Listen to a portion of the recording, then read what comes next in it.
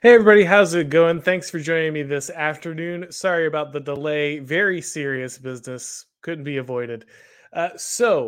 Rolling Stone came out with a particularly ridiculous article this week. Now, it's always really hard to tell at this point what is satire and what is real.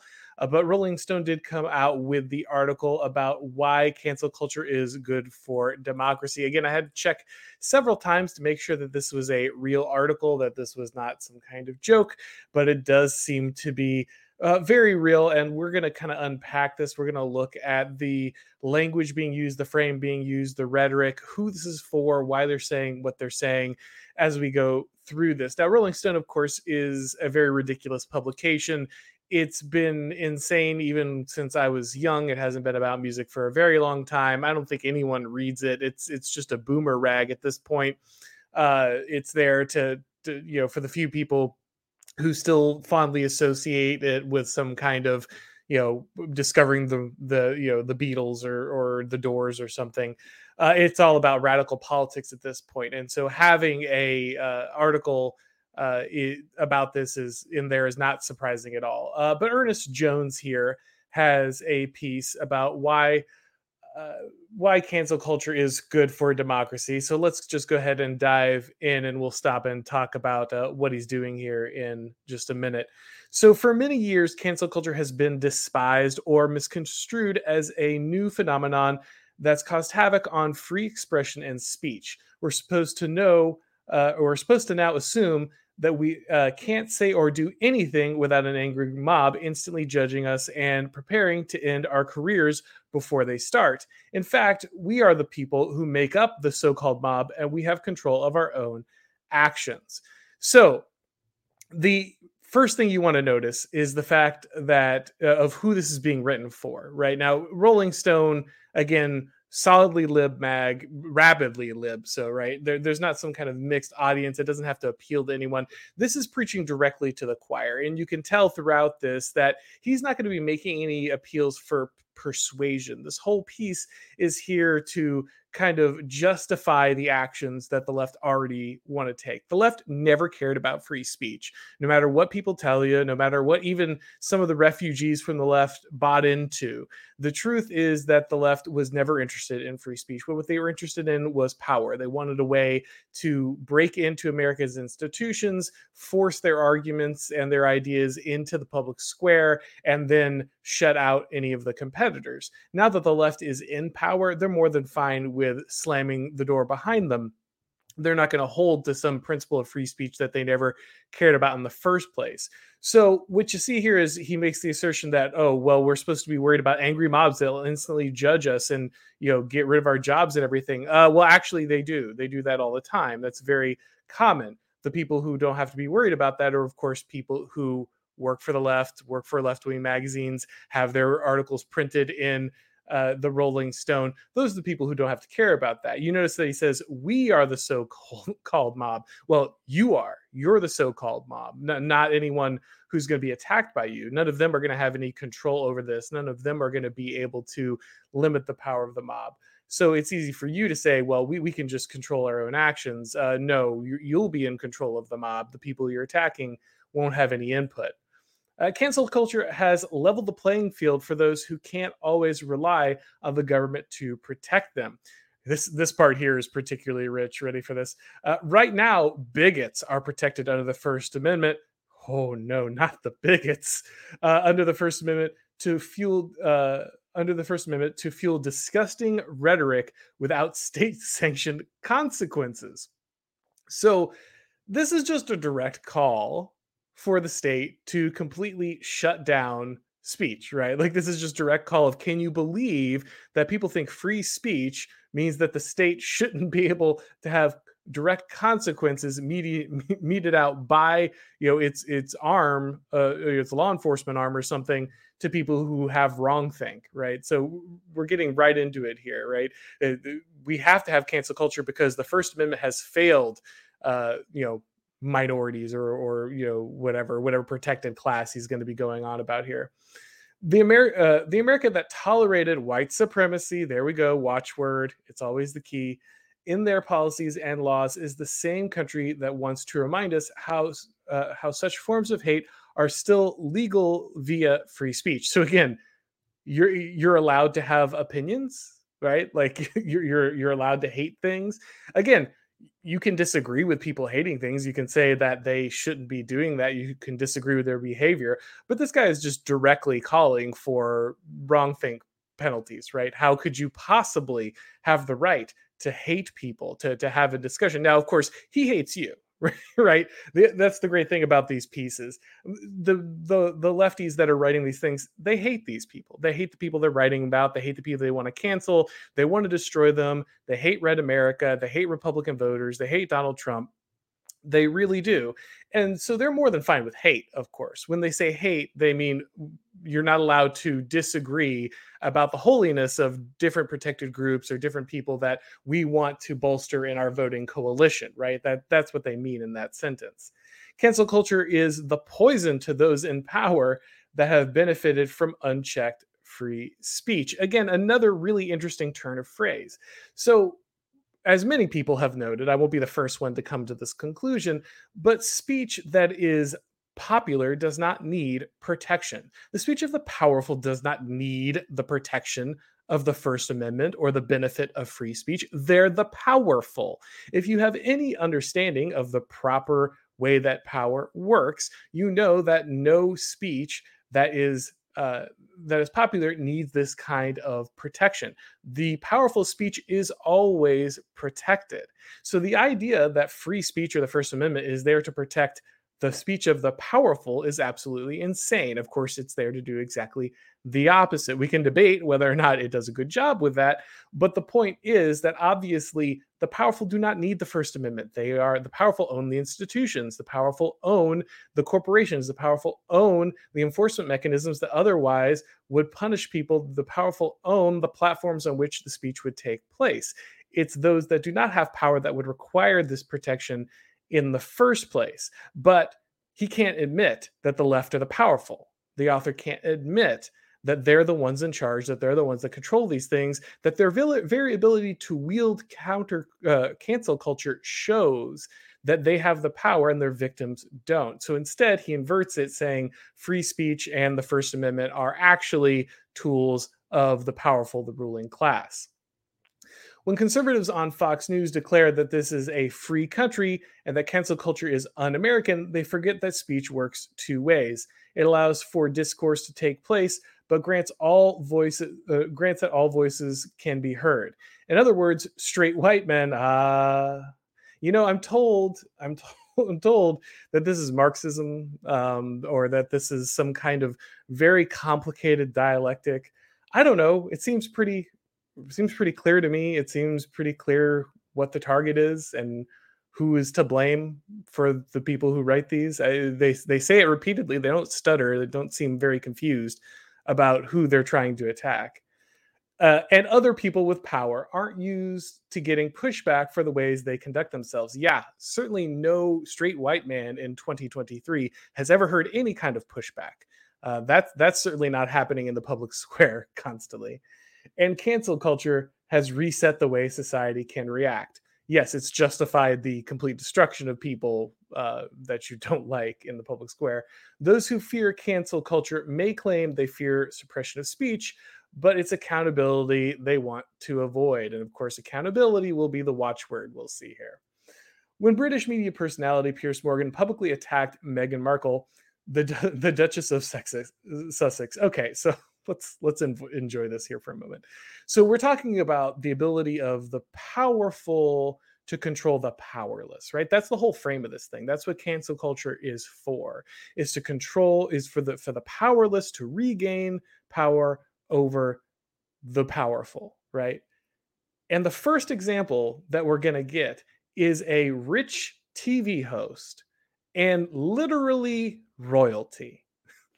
Someone who is literally part of the royalty, who has an amazing amount of money, fame, all this stuff. This is going to be the very first example he's going to use to show the battle between the powerful and the powerless. We are at a tipping point in America. With 400,000 children in the U.S. foster care system and a quarter of those awaiting a forever family, Christians must step up. This is Jack Graham, Senior Pastor at Prestonwood Baptist Church, inviting you to Chosen, a summit addressing these urgent needs on Saturday, April 13th. Chosen will empower churches to begin foster care and adoption ministries and equip families who are adopting or fostering.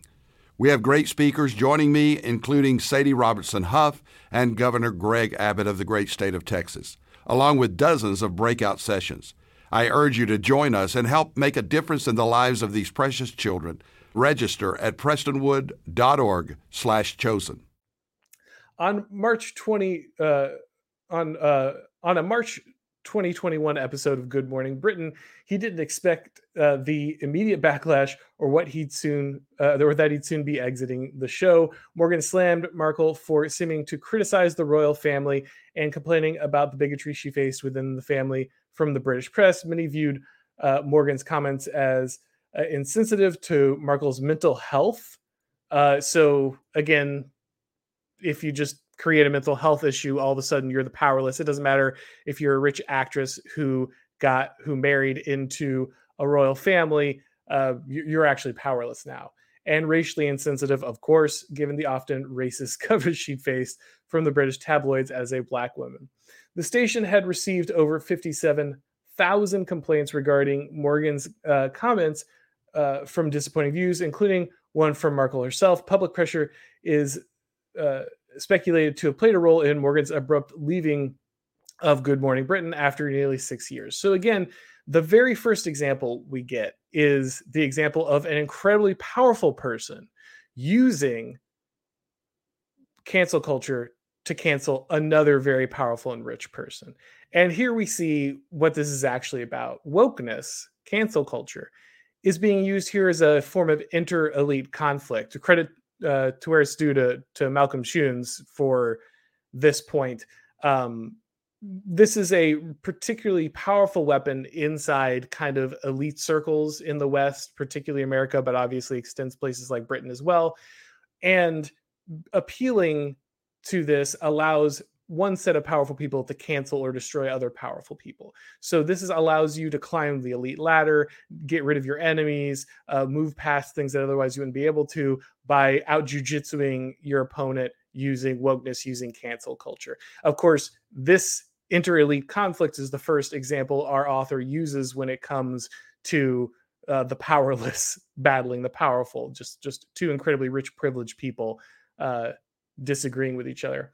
Prior to social media and civil rights advancements, men like Morgan would likely have gone unchallenged. This is a really interesting pairing. Prior to social media and civil rights advancements, what civil rights advancement happened with social media? What's the connection there? I mean, I know the answer, but I would be interested in the author's response since he grouped them together. The civil rights advancement here is the ability to take lawsuits or other forms of punishment through what has become America's second constitution, the Civil Rights Revolution, and apply it directly to the person through the mass public. You don't have to wait for the courts anymore. You don't have to wait for some kind of legal remedy. You don't have to wait for some kind of law or something being passed. Instead, you can use social media to directly mete out the punishment that your civil rights revolution is meant to level on your target. You can just aim the public and their disdain at someone rather than needing the legal system. And that's the whole point of this. You'll notice it'll constantly be about how the legal system's lagging behind, and there needs to be some other way that people can manipulate the public in order to punish those they disagree with. Cancel culture, as we consider it today, feels new because of the digital platforms we have at our disposal. Previous generations were canceling, but the road to accountability was paved with many barriers, both technologically and socially. So this is interesting and somewhat true, right? Every civilization has cancel culture. This is something that the right needs to understand just as well as the left, okay? Because actually the phrase cancel culture is very bad for the right. It doesn't actually point out the real problem. Every a lot of people, especially those who are kind of like in the middle, the IDW folks, or kind of the leftist refugees who come over to the right after they get canceled on the left, they want to return to some kind of neutral scenario where no one is ever canceled. Everyone speaks their mind all the time. That never existed. It didn't happen. There are preferable levels of free speech, to be clear. Like, there are preferable levels of people being able to speak their mind. And right now, I don't think we have it. But there is never some magical area where there is no judgment, where social institutions and culture have nothing to say about how people conduct themselves. The only thing is, right now, it's all rapidly progressive, right? And so when conservatives talk about cancel culture and then they turn around and want to stop, say, like a drag queen story hour, or some, all ages drag show where trans strippers are exposing themselves to minors, all of a sudden the left just comes back with, I thought you guys were against cancel culture. And the answer is, we're for canceling evil stuff and we're against canceling good stuff. That doesn't work in a society where you have two groups that have just fundamentally opposed views on what that is, which is where we're at, which is why the attempts to return to some kind of neutral scenario doesn't exactly work. All right, so it was hard to fully cancel something when you weren't granted the same civil rights as your opponent, even more so when you could face even more persecution and exile for doing it. So you couldn't fully cancel something. What does that mean? You couldn't completely shut people down because you didn't have civil rights. So civil rights in this context is the ability to shut down and cancel people. It's a really interesting way, and I think, unfortunately, a very honest way to express what most people mean by this, what most people who are using this want to use it for. Civil rights are not some kind of equal thing everybody has access to and everybody gets to use. It's a very specific tool that allows very specific people to completely shut down, cancel, get rid of, silence, ostracize the kind of people they want. And only certain people have access to it and other people don't, which is why it's so important for these kinds of advancements to happen, right? Once the internet began to take off in the 1990s, society began to see a shift in how the public could consider canceling with less gatekeeping. In 1997, what does that phrase even mean? Could consider canceling with less gatekeeping. What do you think canceling is, right? Right? What they mean in this case is my group couldn't silence people. My group didn't have all the power necessary to shut people down. And so I don't want others who had the power to gatekeep me away from my ability to destroy other people. It really is just pure friend enemy distinction. It's just, my friends should have the ability to cancel you, and your friends should never have the right to speak. That's really all that's being said here. And of course, you could face some kind of persecution or exile for doing so. So if you try to persecute someone, you might get persecuted back. Really funny, we just had to hear about actually how this is about the consequences of speech and holding people accountable. When you're held accountable for your speech and your attempts to cancel people, that's persecution. But when I hold you accountable for your speech, now I'm righteous, right? Now this is just the power of the unheard. Again, it's just all friend and enemy at every point. In 1997, the Supreme Court acknowledged this major shift when it dealt with the first internet-related First Amendment case. The court wrote at the time that any person with a phone line can become a town crier with a voice that resonates farther than it could from any soapbox. Those who fear cancel culture may claim that they fear suppression of speech, but it's accountability that they try to avoid. Now, again, this is very interesting because this is something that the left hates. They hate that the internet lets us do this right now. They hate that the internet lets Joe Rogan or other people have powerful podcasts that challenge the mainstream. In fact, they explicitly say this on a regular basis. Right? There's whole exposés coming out of major media organizations about disinformation, the dangers of mis and disinformation. There's some study in air quotes going around on Twitter last week with a chart and a graph about like the percentage of how much disinformation exists on some of these podcasts. They're trying to generate metrics and trying to show scientifically, which is so adorable, about about how all these things are full of misinformation. So they hate that the internet gives a democracy of speech, that it gives a place where people can have this discussion. They hate that about the internet. But of course, at the moment, the internet is letting him say something that he wants, which is we should cancel people. So for this moment, the voice on the internet is fine. For this moment, the fact that everyone can be heard is good. If you take it in any other context, it's bad, it's evil, it's a terrible attack on democracy. But just for this moment, it's okay. Cancel culture is a way for a new generation of people to practice free speech, except for the ones who are getting canceled, I guess. The way that we cancel today is more advanced because of our rights as people and our access to digital communications. What right gave you an advantage to cancel people? That's a very interesting right. I would like to see that formulated somewhere. What opponents of cancel culture get wrong is the act itself. It's not that what we're doing is new, it's how we're canceling that's different. Again, that part is true.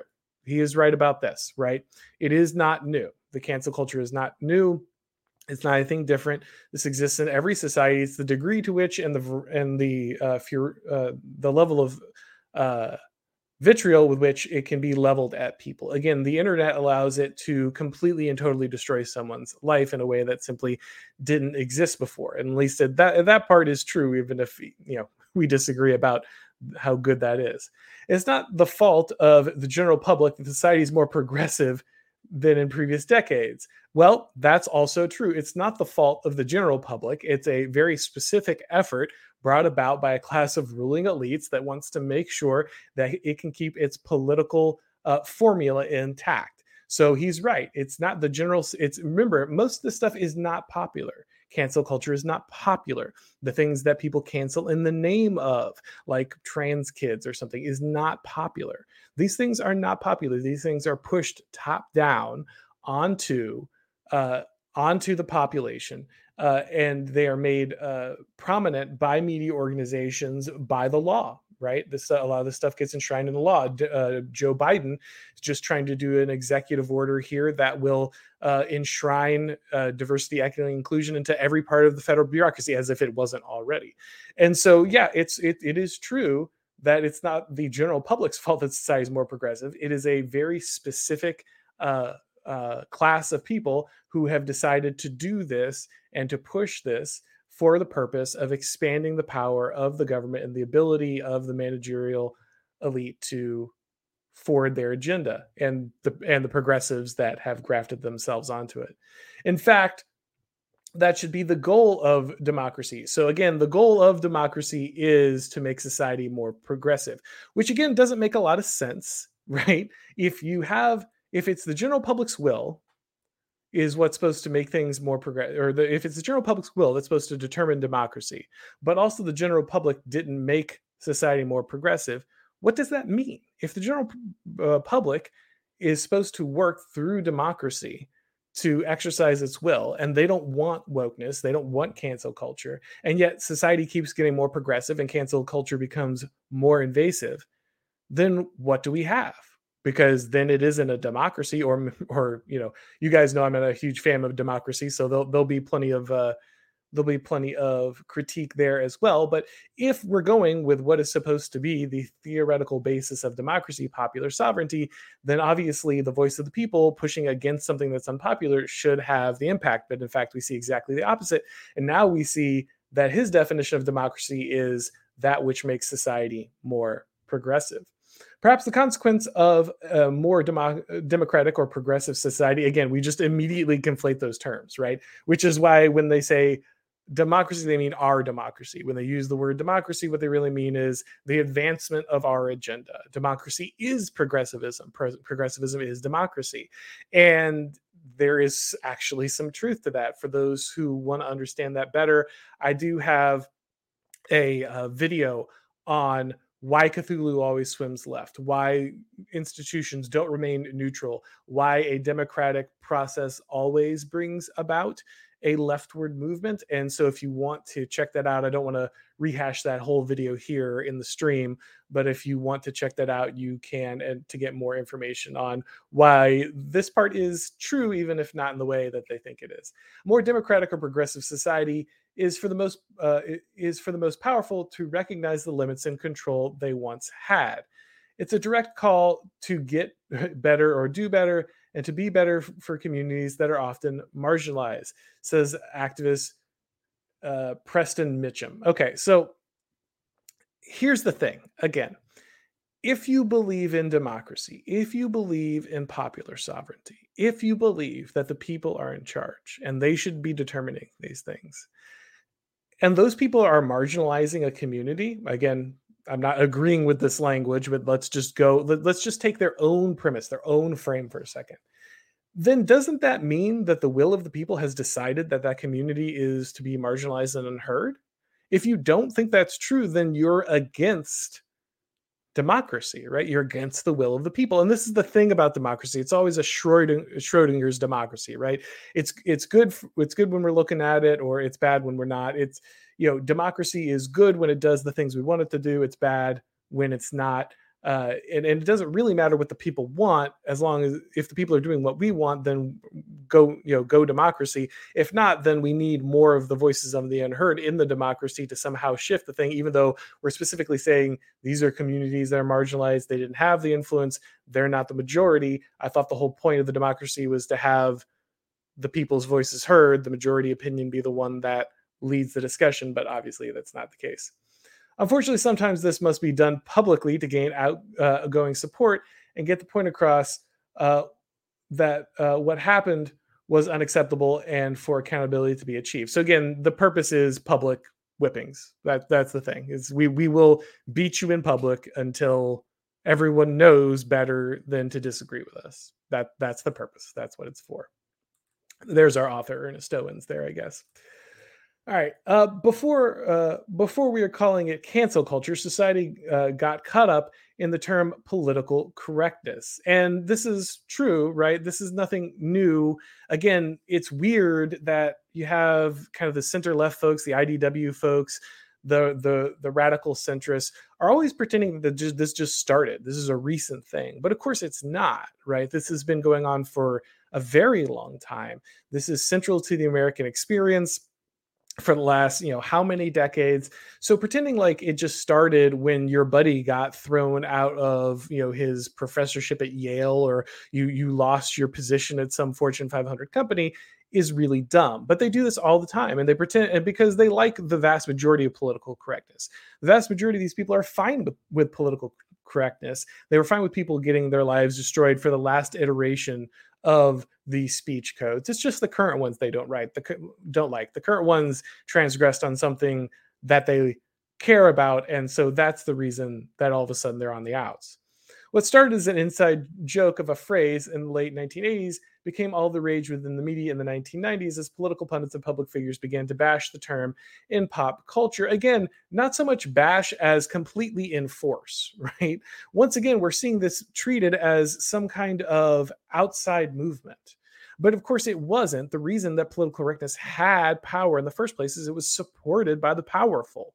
The powerful had the power to cancel. Political correctness was being enforced because the powerful were the ones who were meting out the consequences. This is not a tool of oppressed people. This is not a tool of those out of power. It is a tool of the powerful. But we're flipping the narrative to make it seem like, all the powerful people just picked this up as some kind of joke. No, all the people who were being attacked by it picked it up as a joke. And that was their stupid decision, because now it rules them in the same way that so many on the right or discount this stuff today. Oh, these people are crazy. No, these people aren't crazy. These people own you.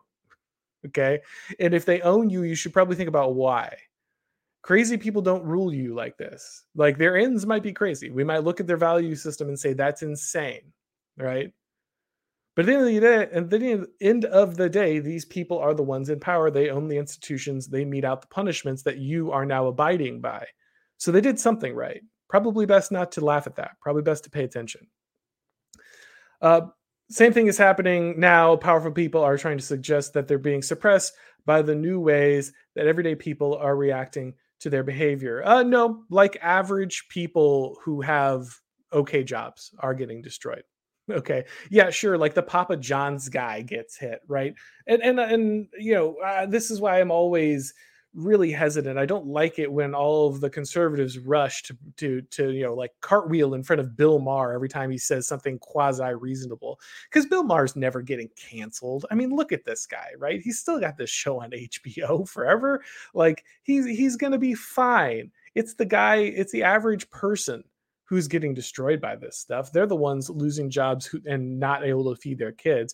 But those aren't the people that we're rushing to protect. It's these people who are already powerful. Again, this is inter-elite competition for the most part for a lot of these people who aren't actually getting hurt by it. The only place where this is relevant is when it's powerful people, powerful liberals attacking other slightly less liberal people.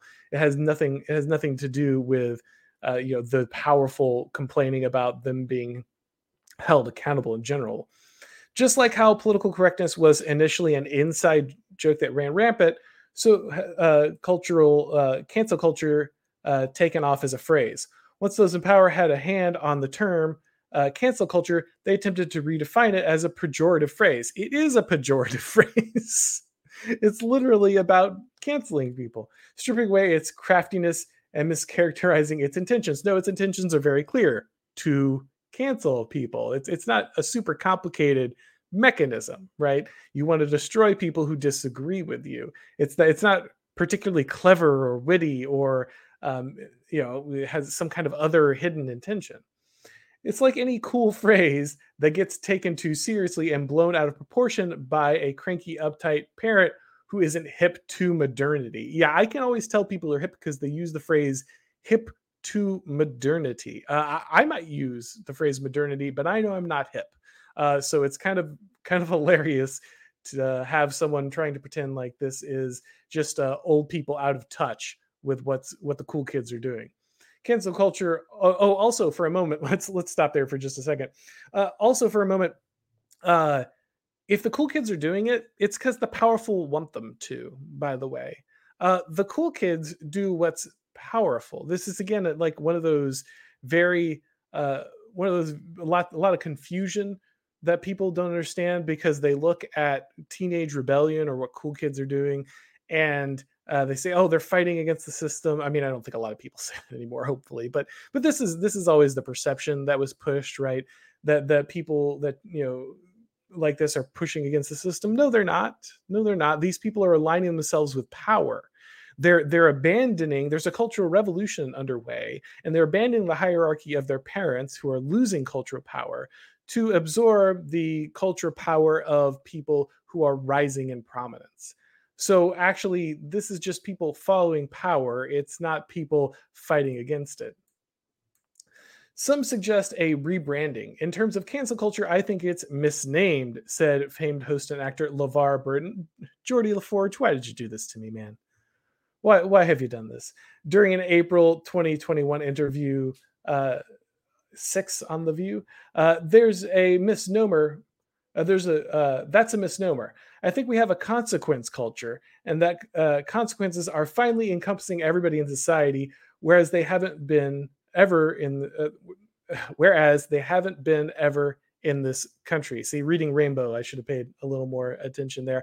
But yeah, no, again, this idea that this is a tool of the powerless. No, it's not. You don't have the tool, you don't have the power to cancel people if you are powerless.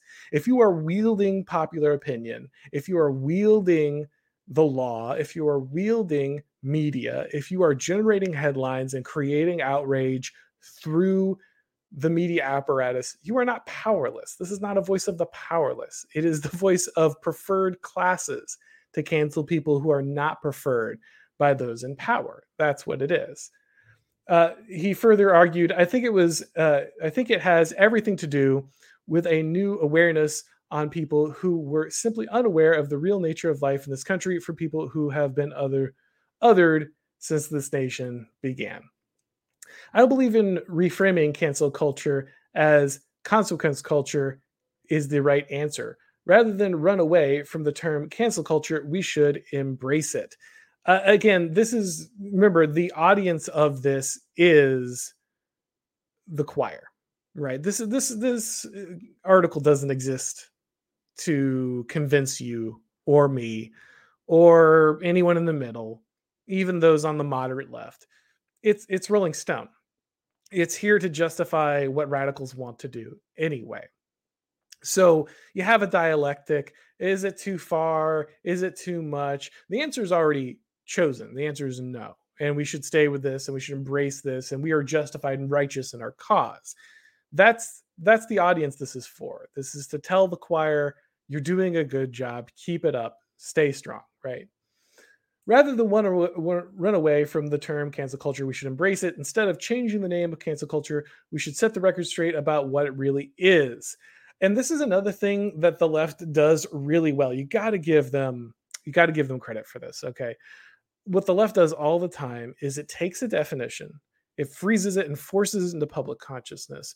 And then the minute people attack it, the minute people go about trying to dismantle it or bring some kind of rationale against it, they immediately say, oh, no, you're just too stupid. You don't understand. You don't understand what the term means, right? And so we do a lot of code switching. We switch the terms constantly, or we redefine them, or we parse them just infinitely until there's nothing left because they own the original term, right? And that's something you have to be very careful about when you get in the battle with the left. You need to understand the power of public definitions, okay? If a word has a public definition that is completely under the control of your enemy, you shouldn't use it, right? This is why, like, the Dems are the real racist is always a stupid argument from the right, because everyone knows that the left controls the power of the word racism. Now, that may be true technically, that the Democratic Party or people on the left, progressives, have racial hatred. They most certainly do, right?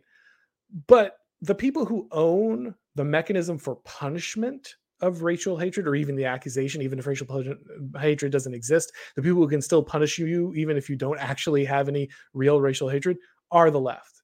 They control all the mechanisms that actually mete out consequences for that term.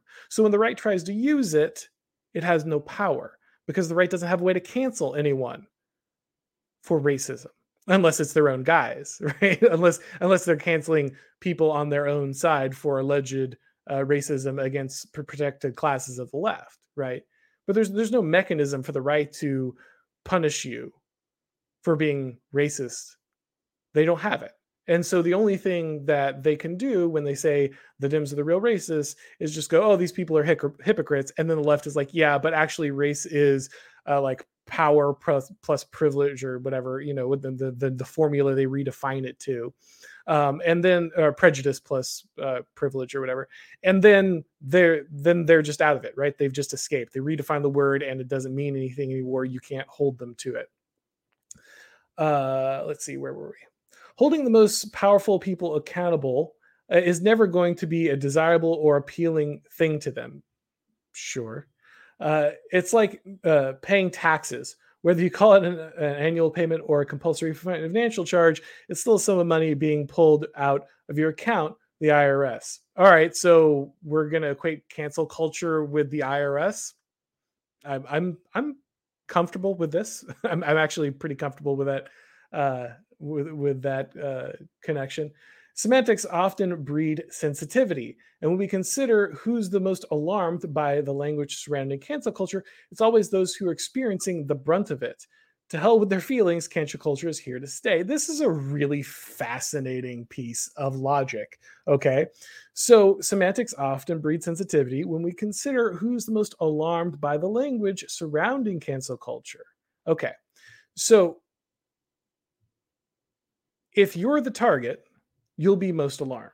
If you're the one, here, let's break it. It's always those who are experiencing the brunt of it. So it doesn't matter what your feelings are at the end of the day. It doesn't matter how this actually makes you feel, because just because you're the target of it, you're the one who's going to get sensitive about it. Of course, you can't apply this to anything on the left, right? They get sensitive about every piece of language. And that's always their only justification for why you should stop using it, why you should be punished for using it. Did you use language that offended me? Did you use language that made me think for a moment that I might be denigrated? Did you use language that's actually perfectly innocuous, but I can in some way construe as offensive? Then you must stop. But of course, actually, that's not the case at all. The left understands that you should not care at all what your opponent thinks about your language, and that you should just slam people in the face with your terminology whenever and however you would like. They don't care about the feelings at all. They only care about the victory involved in using the phrase. History has shown us that there's never going to be a proper way to demand change from those who are invested in dictating our lives. Funny, I would say the same thing about the left. There's never going to be a proper way to tell the left to stop destroying the lives of children. There's never going to be a proper way to tell the left to stop just, letting hundreds of thousands or millions of illegal migrants pour into your borders to depress the wages of people in the United States, making it impossible for them to get homes or jobs, increase criminality. There's never going to be a proper way to tell the left to stop sending all of our money overseas to fight proxy wars so that they can line the pockets of defense contractors and their other friends, while letting people in middle America just suffer in the middle of an ecological disaster. There's never going to be an easy way to demand it, and there's never going to be a proper way to demand that. So interesting that you might put it that way. Respectability politics will always make society, especially marginalized people, believe that they could be spared from harm if they only appeal to the oppressors in a particular way. Again, it's amazing how much of this rhetoric you can just turn around if you understand the actual power dynamic, right? The only reason he's using this rhetoric is he thinks that the right is in power or conservatives are in power. But actually, all of this rhetoric could be directly applied to the left, because if you sit around waiting for them to be impressed by your arguments, if you sit around waiting for them to respect you, to respect your needs, it's never going to happen. So fair enough, this is a good lesson on power. It's just he doesn't understand the way power is actually arrayed, or maybe he does, and he still just needs to lie to his audience about it. Interesting thing, a lot of people, again, remember that your opponents are not completely cynical. They believe this stuff because they need to. Okay, so he probably does believe that the left represents marginalized communities. He probably does believe that the left is the one out of power and it's the right wielding all the power. Maybe not. You might say some of these people truly are just completely Machiavellian, craven political actors. But really, a lot of them, they just believe in this stuff. They believe the political formula they're spewing. They really do. As insane as it is, as obvious it would be to any of us who's in charge and who has power in this scenario, they really believe it. They believe every word, a lot of them. It's simply not true. Whether one described same-sex marriage as marriage equality or love is love, bigots will be mad. Love is love. That's gone an interesting direction here from the left. Hard to predict, I guess. The current conversation on how to rename or reframe cancel culture is a distraction from its very intention. The fact that people, both powerful and less so, have been put on notice that whatever move they make can now be checked, not only by the courts, law enforcement, or government, but by the people, means cancel culture has essentially won the culture war. Again, fascinating insight there. Cancel culture has already won the culture war. So we're already in power. It's an admission right here. We already won. We already own you. We already wield the tools. We already have the power. We're the ones in charge. And yet, let's talk about marginalized communities the whole time. Talking about the powerless versus the powerful. Again, the only example he really gave this whole time, he did. I had forgot. I thought he gave another example in this article, but it looks like he doesn't. The only real example he gives is a super rich woman who married a prince versus another super rich TV celebrity. That's the only real example he gave. And that's supposed to be the example of the powerless versus the powerful. But we see, actually, no, the culture war is already won. Cancel culture is already victorious. We already own the mechanisms of power. So he's admitting it right here. So maybe he does already know that he's in power, but he's still just going to use the framing of powerlessness anyway. Although still rich and influential, the most powerful people have been humbled by the digital accessibility of everyday people whom they once could simply dismiss or silence. And again, you can tell that these people are never under any real threat because they remain rich and powerful. Oh, Pierce Morgan is canceled. What does that mean? It means he's got another job in 2 months making more money, right? He's never get canceled any more than Bill Maher is going to get canceled. This isn't real cancel culture. That's why you don't see this guy picking out examples of some average guy losing his job and his wife divorcing him and taking the kids because he can't pay the bills, right? That's not the example he's using because he knows what that looks like. The only example he's going to give is these two people battling out in the court of public opinion over something that doesn't matter. Two rich people who have nothing to really lose in this scenario. He's never going to show any other sides of cancel culture.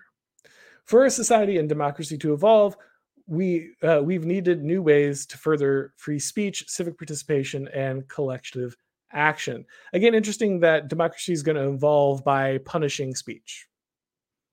I mean, I think that is actually a function of democracy. But if you're a fan of democracy, then that's probably not the way you want to explain the evolution of democracy.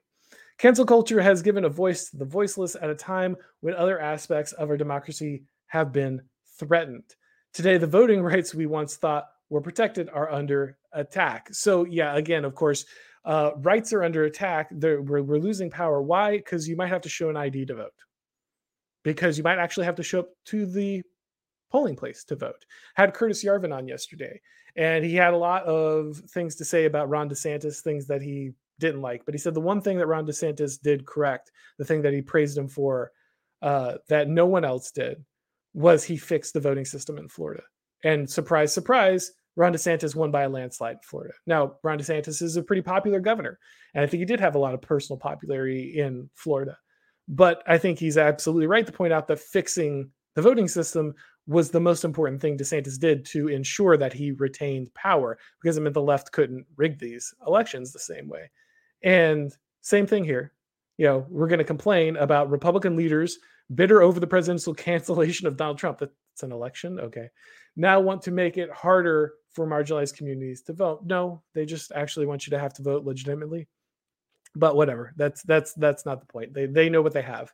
They know the machine they've built. They know the advantage that they've gained through this, and they're certainly not going to give it up without a fight. But it's a fight that the Republicans should be engaging in, rather than focusing on how many billions of dollars we can ship over to Ukraine. Maybe we should fix our electoral system so we can have legitimate elections in our theoretical democracy. Such bold acts of intimidation harken back to Jim Crow. Of course they do. Everything does. Everything's Jim Crow.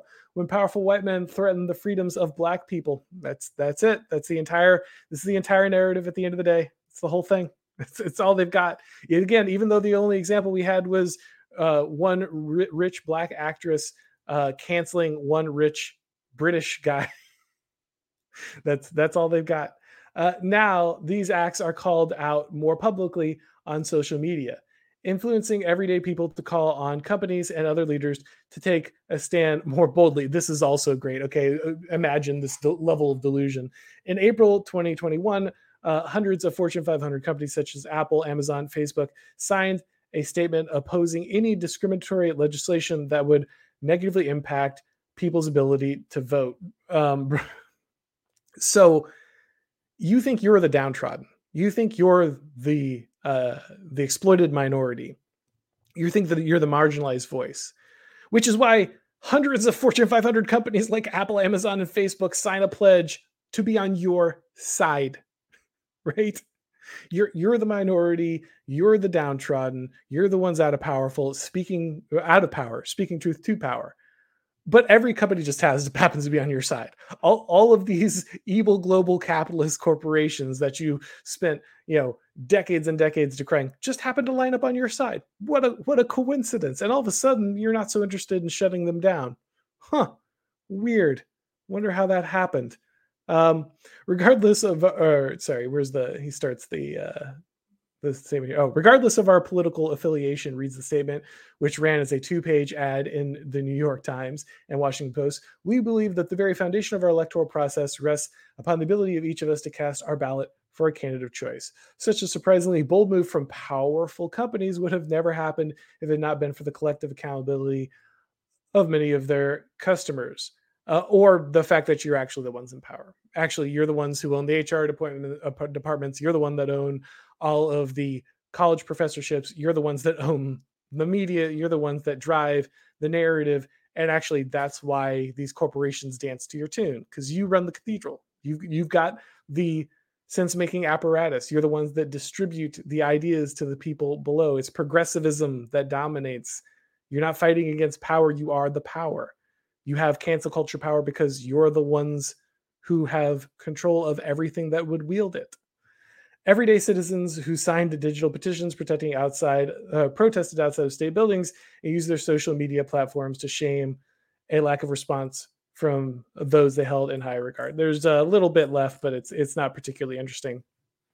So I'll go ahead and wrap that up here. But just to say, guys, look, again, these people know what they're doing.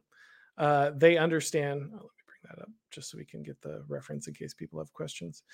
These people know what they're doing. They understand that they are the one, or they even if they have this story about how they're protecting the oppressed, at the end of the day, they're the ones wielding power. They're the ones that have control.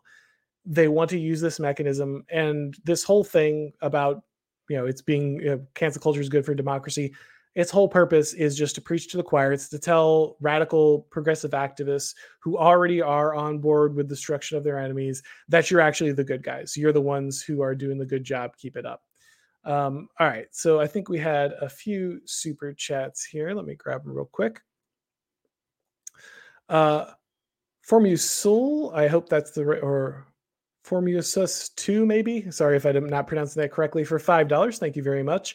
Legacy publications like Rolling Stone have very few readers. I've heard from conservatives that they'll die for over 20 years. How do they keep the lights on? Okay, excellent question. This is actually a really good question. You're right. For so many decades, right? We've heard, and you still hear this. You still hear people say this: go woke, go broke, right? Go woke, broke, go broke.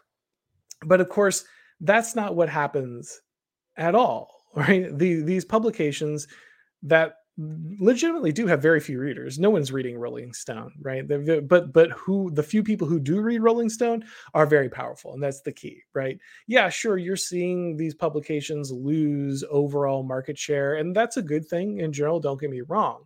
But the reason they still exist is, in many ways, they're often just propped up by investors who own them as like trophies, right?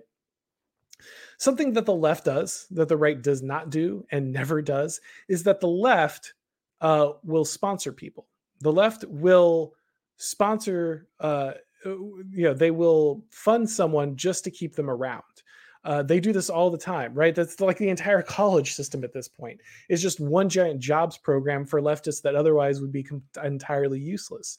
The left is willing to be patron, to these people. They believe in patronage. We will create a class of artists and activists. We will spend our money and we will get nothing in return at the moment to eventually wield incredible power. And that's something the right just doesn't understand. You cannot believe how difficult it is to get people who are theoretically right-wing, who have millions or billions of dollars, to invest in really simple stuff to like further their cause. They just won't do it. They can only see elections. And that's why, like, the one problem with the obsession with democracy on the right, all they can see is the election. All they can see is getting the next guy into office. And then nothing happens. They don't understand why. They understand that the left has an entire network of people who are constantly being paid to fight you at every moment, to gum up every institution, to dominate you in every single way. And this is all they do. They don't have other jobs, right? Like, this is their job. They're not doing this in their free time. This is what they get paid to do. They have a legion of these people that they can unleash on people at any moment. That's why cancel culture works, because there's a swarm that can be sent to destroy any person who disagrees with the left. But the right doesn't get this. The right doesn't understand the value of this. If it doesn't turn a profit, if it doesn't immediately yield something you can take back and say, oh, yeah, I got this guy in office and he lowered my taxes, then it just didn't matter. right?